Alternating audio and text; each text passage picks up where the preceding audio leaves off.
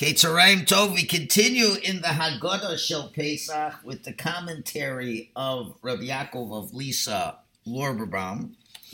And we're moving now to the Kiddush, and specifically the Bracha of Shehechiyanu, V'kiyamanu, V'higiyanu, Lazman Hazeh. What do those three words mean? Shehechiyanu, that God has given us life, He has caused us to live. V'kiyamanu, and He has maintained us. V'higiyanu, and we have reached this time. So the tzaddik wants to understand, what are these three expressions? What is this bracha saying?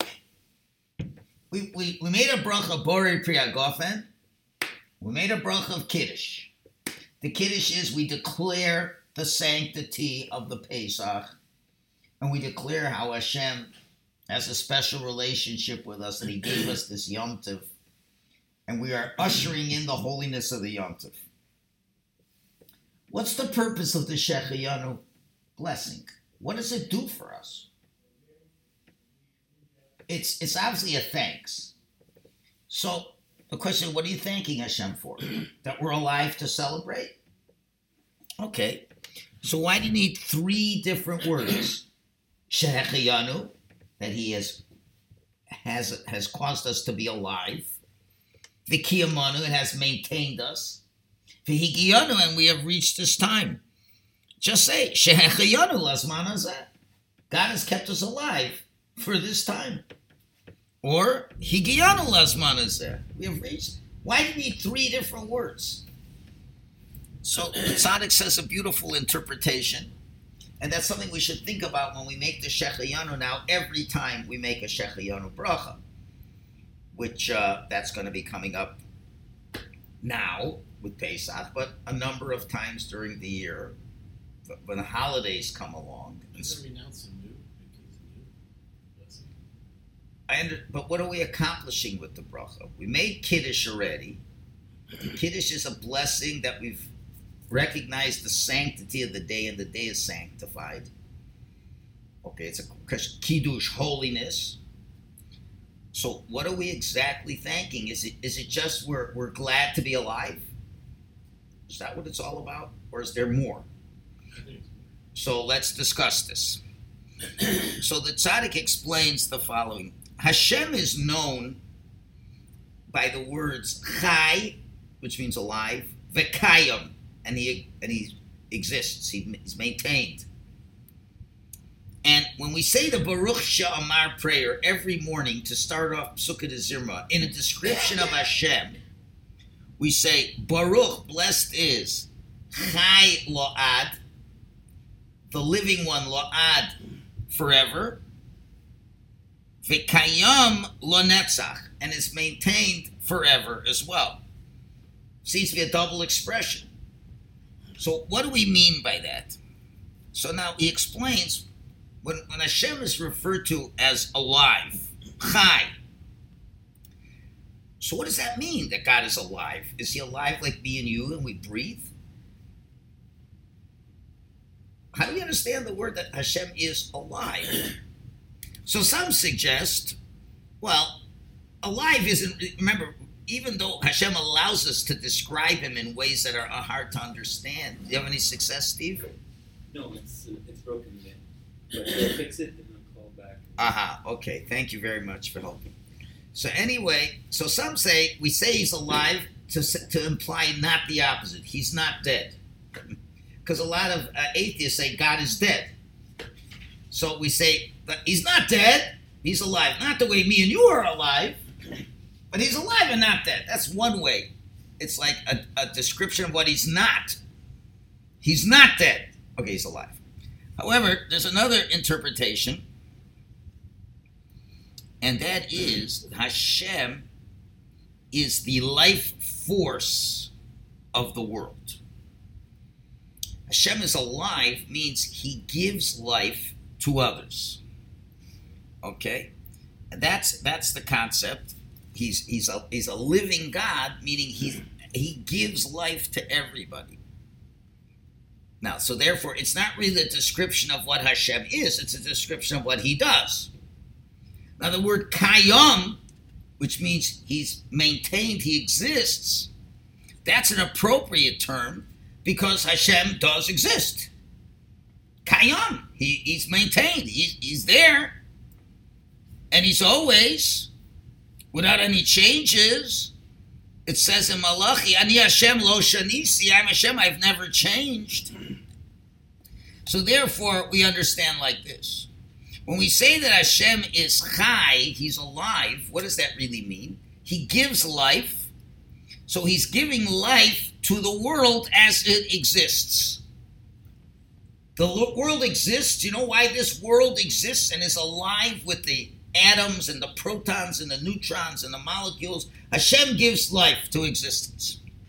So let's think about this. Before Hashem created the world, was there anything? No. It was just he and himself and his name, and that's it. And when existence is all over and the world will cease to exist, Hashem will continue to be there. Now, before he created the world, and after the world will cease to be, Hashem cannot be called Chai anymore because there's nothing for him to give life to.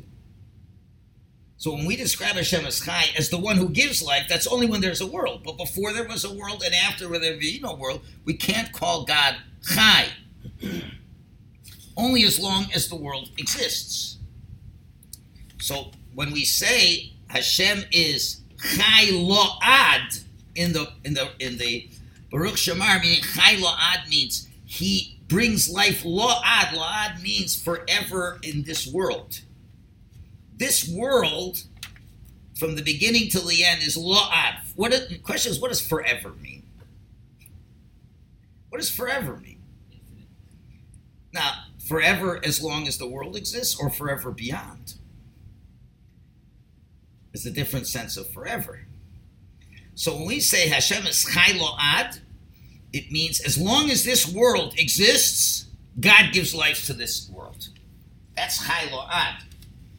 What about Kayom Lo Netzach? Netzach means eternal. Eternal means forget about the physical realm.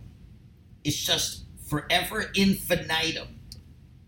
And that God is Kayom. He exists forever infinitum. So that's very important. When we call Hashem Chai V'Kayom, Melech Chai V'Kayom. Chai means he gives life, he gives existence to all of us, and that only can be as long as the world exists. Before the world came into being, after, Hashem is not called Chai because there's nothing to give life to. But then when we say that Hashem is Kayom, he exists, well, that's Lo Netzach, that's eternal. He exists with or without a world. And therefore, the Jewish people as well, because we're in the image of God, are called Chayim V'Kayomim. We're alive and we exist. As Rashi explains to us, that concept over there, where we'll see in a minute, where Hashem will never let us be alone. And this is how we understand a pasuk at the end of Dvarim. When we come to Eretz Yisrael, and there's going to be the new future of the Jewish people, we're not in the desert anymore, and now we're exposed to the vicissitudes of life and existence. Hashem says to them, via Moshe, Lo yarpecha, I will not loosen my attention to you, v'lo yazvek, and I will not leave you. So what is that difference between loosen my grip, so to speak, or leave you? So the understanding is like this. There's two aspects that the Jewish people have to be concerned about. Our physical well-being and our spiritual well-being. Those are two separate things. And Hashem knows we're going to Eretz Yisrael, but we're not going to be there forever. We're going to eventually go into Golus. When we go into Golus, we need two kindnesses for Hashem. Without them, we'll cease to exist. One is we're physically in danger of extinction because the non-Jews try to kill us. And unfortunately, their history has shown that to be very true. As we say in the Haggadh, in each and every generation, they come to destroy us. And Hashem, with his great kindness, saves us from their hands. And that is a great kindness of Hashem. And that is the concept where Hashem says, I will not leave you. Lo yazvek, I will not leave you. If I leave you, you'll be physically destroyed. That's one aspect. But there's a second aspect in the exile. That what is that? The non-Jewish influence or the assimilation challenges could cause us to maybe be physically alive, but spiritually dead. We don't do mitzvahs, we don't learn Torah. We will totally integrate into the non-Jewish world. And therefore, Hashem didn't forget us with that. And Hashem now wants us to exist forever. Kayom. And how is that? It's very interesting. How do we say in Hebrew to do a mitzvah in Hebrew? The biblical Mekayim mitzvah. Isn't that a strange word? What should we say? Do mitzvahs. Asa. Asay. We call a Jew who does mitzvahs is Mekayim mitzvahs, which means to fulfill mitzvahs. Very strange word, isn't it? Just say to do mitzvahs. The answer is the mitzvahs keep us existing as Jews. And therefore, the second kindness is Hashem lo yarpecha. Hashem will not loosen his grip upon us and will still be able to be dedicated Jews. And therefore, we say the Jewish people are also chayim v'kayomim. We're physically alive and kayim, and we exist as Jews spiritually. The danger in Golus, we're Jews. There's two dangers. One danger, non-Jew could take a gun and shoot us, and we're not high. Another danger, they love us. It's great. We're very important people. But we get influenced, we don't act like Jews. Then we're not kayom. We don't exist anymore. We're not maintained as Jews. And we know that just like Hashem is a melech chai v'kayom, so the Jewish people are chai v'kayom as well. So we need Hashem in both of these aspects.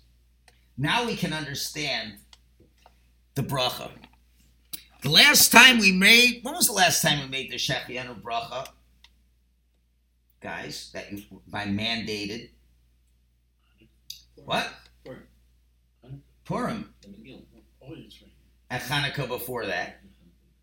And Sukkot before that. Well, forget about buying new clothes. So what we're saying, and we say this a number of times through the year. We say it Pesach, Shavuos, Rosh Hashanah, Yom Kippur, Sukkot, Hanukkah, Purim. New Year of Trees. I'm sorry? New Year of Trees. Elan. Elano. The what? The New Year's of Trees. Or the new fruit. The New Year of the Trees? We don't make a Shehechiyanu. No. For the new fruit, what we do, right? No, but we're talking mainly about passage of time. Okay. Passage of time. So what are we saying? We're saying number one, and as we're in the Golus especially, we're saying Hashem, number one, Shehechiyanu. We are physically alive.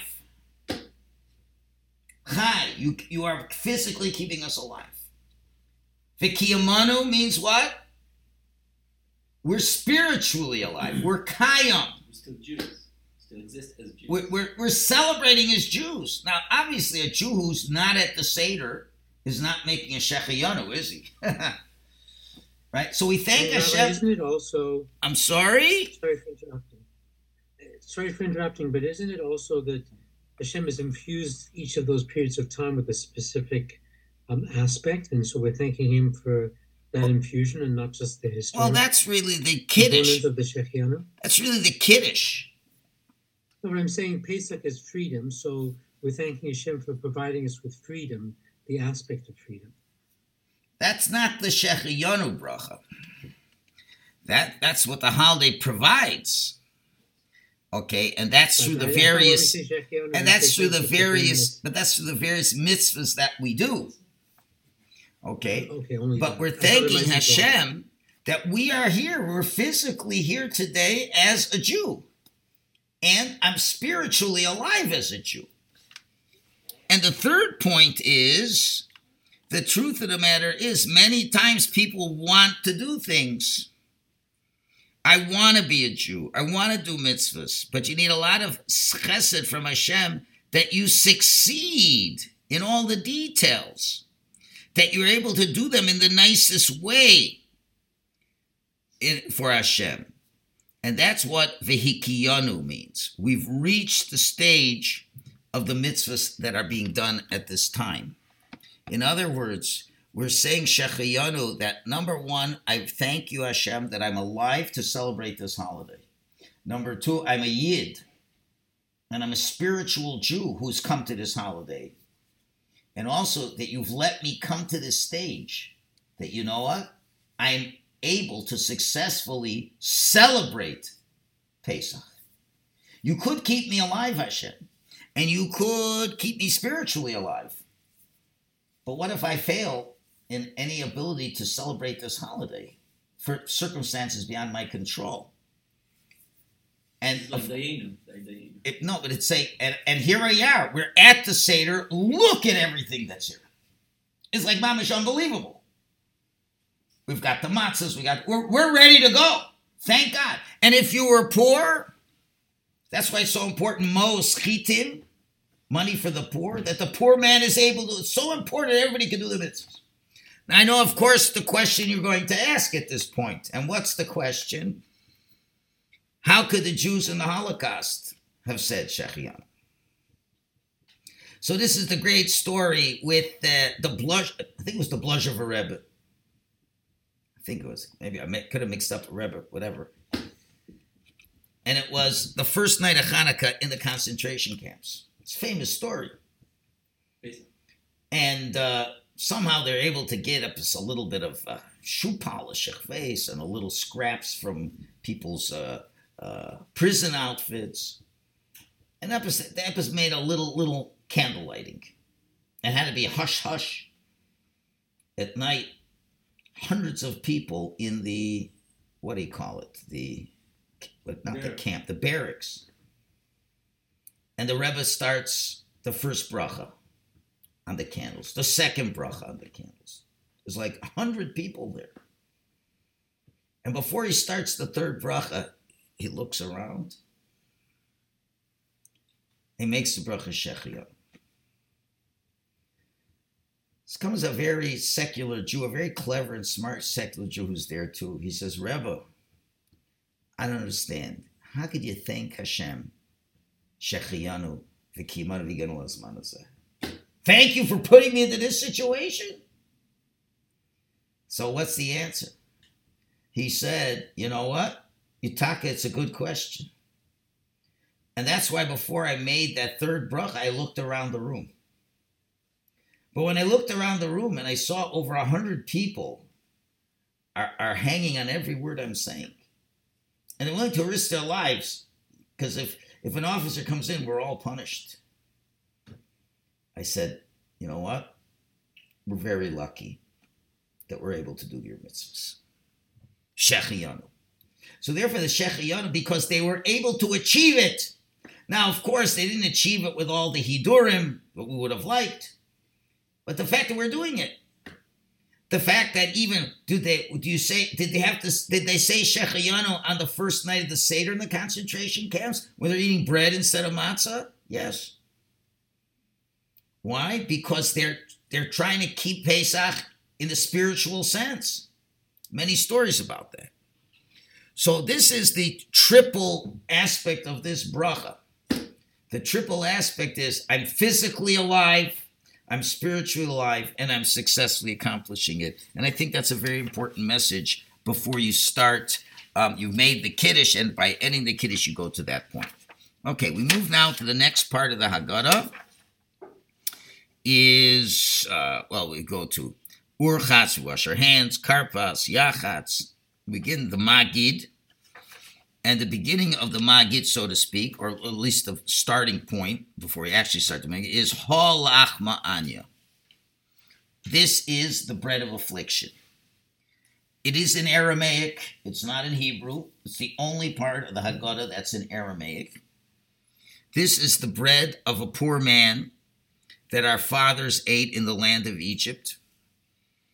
Anyone who is hungry, have him come and eat. Anyone who needs, let him come and celebrate Pesach. Now we're here. Next year we'll be in Eretz Yisrael. Now we're servants. Next year we'll be free people. So the tzaddik asks no less than 7 questions on this short paragraph. And many of them are obvious. The first question is, why is this in Aramaic? The entire Haggadah is written in the type of Hebrew that's the language of Mishnayos, which is pure Hebrew. So why do we start with Aramaic, number 1? Number 2, we're inviting poor people to our table. Why, by all the holidays, only by Pesach, do we give this invitation and not other holidays? How about when we sit down on Sukkot? Let's say Lachma, Anya as well. Or let's just invite people at the table. It's not part of our, our liturgy, that after Kiddush we say, okay, who wants to come and eat? And of course, the next question that follows is, if you're asking anyone to eat, you should have asked before. This is already after Kiddush. Isn't it a little late to say whoever wants to come can come? And number 4, why is it called the Lechem Oni, bread of poor people? And we also say it's what our fathers ate in Egypt. The truth of the matter is, the main part of the matzah is because our dough couldn't rise when we left Egypt. Why are you saying it's what our fathers ate in Egypt? Number 6, why do we repeat the 2 ideas that are the same? Now we're here, next year in Israel. Now we're slaves, next year we'll be free. It's a repetition. And the Rambam tells us that this Halachma Anya prayer was only when there was no Beis HaMikdash. But when we had a Beis HaMikdash, we didn't say this prayer. So why not? These are the 7 questions. So to answer these questions, I hope I can get into everything in all in one shot. If not, we'll have to carry into tomorrow. So he gives 3 introductory points. And from these 3 introductory points, we can understand what's going on over here. First point is, let's say a servant who was in jail and he was released. The master released him. Well, he'd be very happy. He would rejoice. And every year, he would mark that day joyfully, and he'd make all kinds of blessings that God's kindness got him out of there. And that's the nature of a person, to be happy whenever he remembers that, because that's the day I got out of jail. However, what if that person, he got out of jail, but years later, he got thrown back in jail with even a worse punishment than the first time? Would he celebrate the first time that he got out of jail? Well, the fact is, things are even worse now than they were before. Would he celebrate the first time he got out? For sure not. Number 2, we know when a person has great joy, you want to share it with people. You have a wedding. You invite a lot of people. You're very happy, and you want to make everybody else happy, and the happier you are, the more people you are, of course, within your financial means. And you have more friends, more joy. Just like, Achashverosh type of parties, if you could. And that's why we see people who have a lot of money make big parties. The only reason we don't make big parties, we don't have the money. So if you're very happy, you're going to invite a lot of people to your parties. Second point. Third point, many of the Mepharshim say the fact of the matter is when the Jews were slaves in Egypt, they did eat matzah. Matzah was the diet of slaves. You know why? Very simple.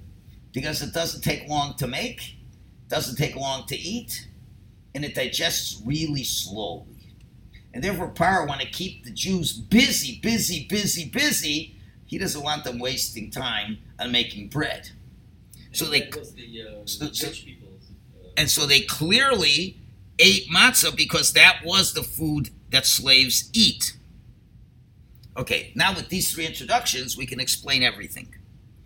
So now, when was this paragraph written for the first time? Well, when the Jews were in the Beis HaMikdash, there's no reason to write this paragraph. But when the Beis HaMikdash was destroyed, now we got to figure, people are wondering, why in the world are we celebrating Pesach? When we now are in a situation that's even worse than we were in Egypt. I actually had a relative say that to me. Say that. Yes. Like, Worse than that. We've been, during Roman exile, it was horrific. So the Jews were wondering, Beis HaMikdash is destroyed. Things are worse now than in Egypt. What's to celebrate? Why are we making a big Suda with wine and this and that? We're not free anymore. And it's worse. We've been better off. It would have been in Egypt. At least we got something to eat. And they didn't systematically kill them. They were terrible to us. So therefore we preface and say, Lachma Anya, this is the bread of poverty that our parents ate in Egypt. Now the word lechem, you should know, is not only meaning bread. If you look at biblical references, lechem means a su'uda, a meal. You look at many times in the Torah, Yosef said about to his brothers before he revealed himself, he said, Simu lechem. What does that mean? Just put out the bread? It means put out a meal. You find the same thing with Shaul when David did not come to the Rosh Chodesh meal, that he said, why hasn't he come for the bread? It's more than bread, it's a meal. So Lachma Anya, we're really talking about a meal of poverty. It's not focusing so much on the matzah. Well, that's part of it, but it's an impoverished meal. Okay. And therefore, we shouldn't really be so happy. What's the happiness helps? We're in Golus that's worse than the first Golus. We're eating a meal with a bitter heart, as our fathers in Egypt also ate with a bitter heart. It's more than just the matzah. Now, when we had a Beis HaMikdash, they didn't say this paragraph because everything was fine. We were happy. But when there's no Beis HaMikdash, so therefore we begin. So before we start the Seder, and people say, I don't understand why we're having this Suda. Things are worse now than they were before. So therefore we say Lachma Anya to answer the question. And we're saying, you're wondering why we're having such a big party, even though things don't look so well? But here's the point we got to know. The fact that God took us out the first time, that's prima facie evidence that he'll do it again. The fact, he will prove this throughout the Haggadah. Hashem would not have taken us out of Egypt just to end up permanently things worse than they are. And therefore, we're fit for a simcha, for leaving in the past, because we know we must there will be good times again. And therefore, even though we're having Lachma Anya, we're having an impoverished meal now like our fathers in Egypt, and they ate in sadness before they were redeemed, but we have great joy. So much so that if I could right now, remember, if you're happy, what do you want? You want to have more guests. So we're not inviting guests for the sake of inviting them. We're saying, I'm so happy, even though this meal is a depressing meal because of the Golus.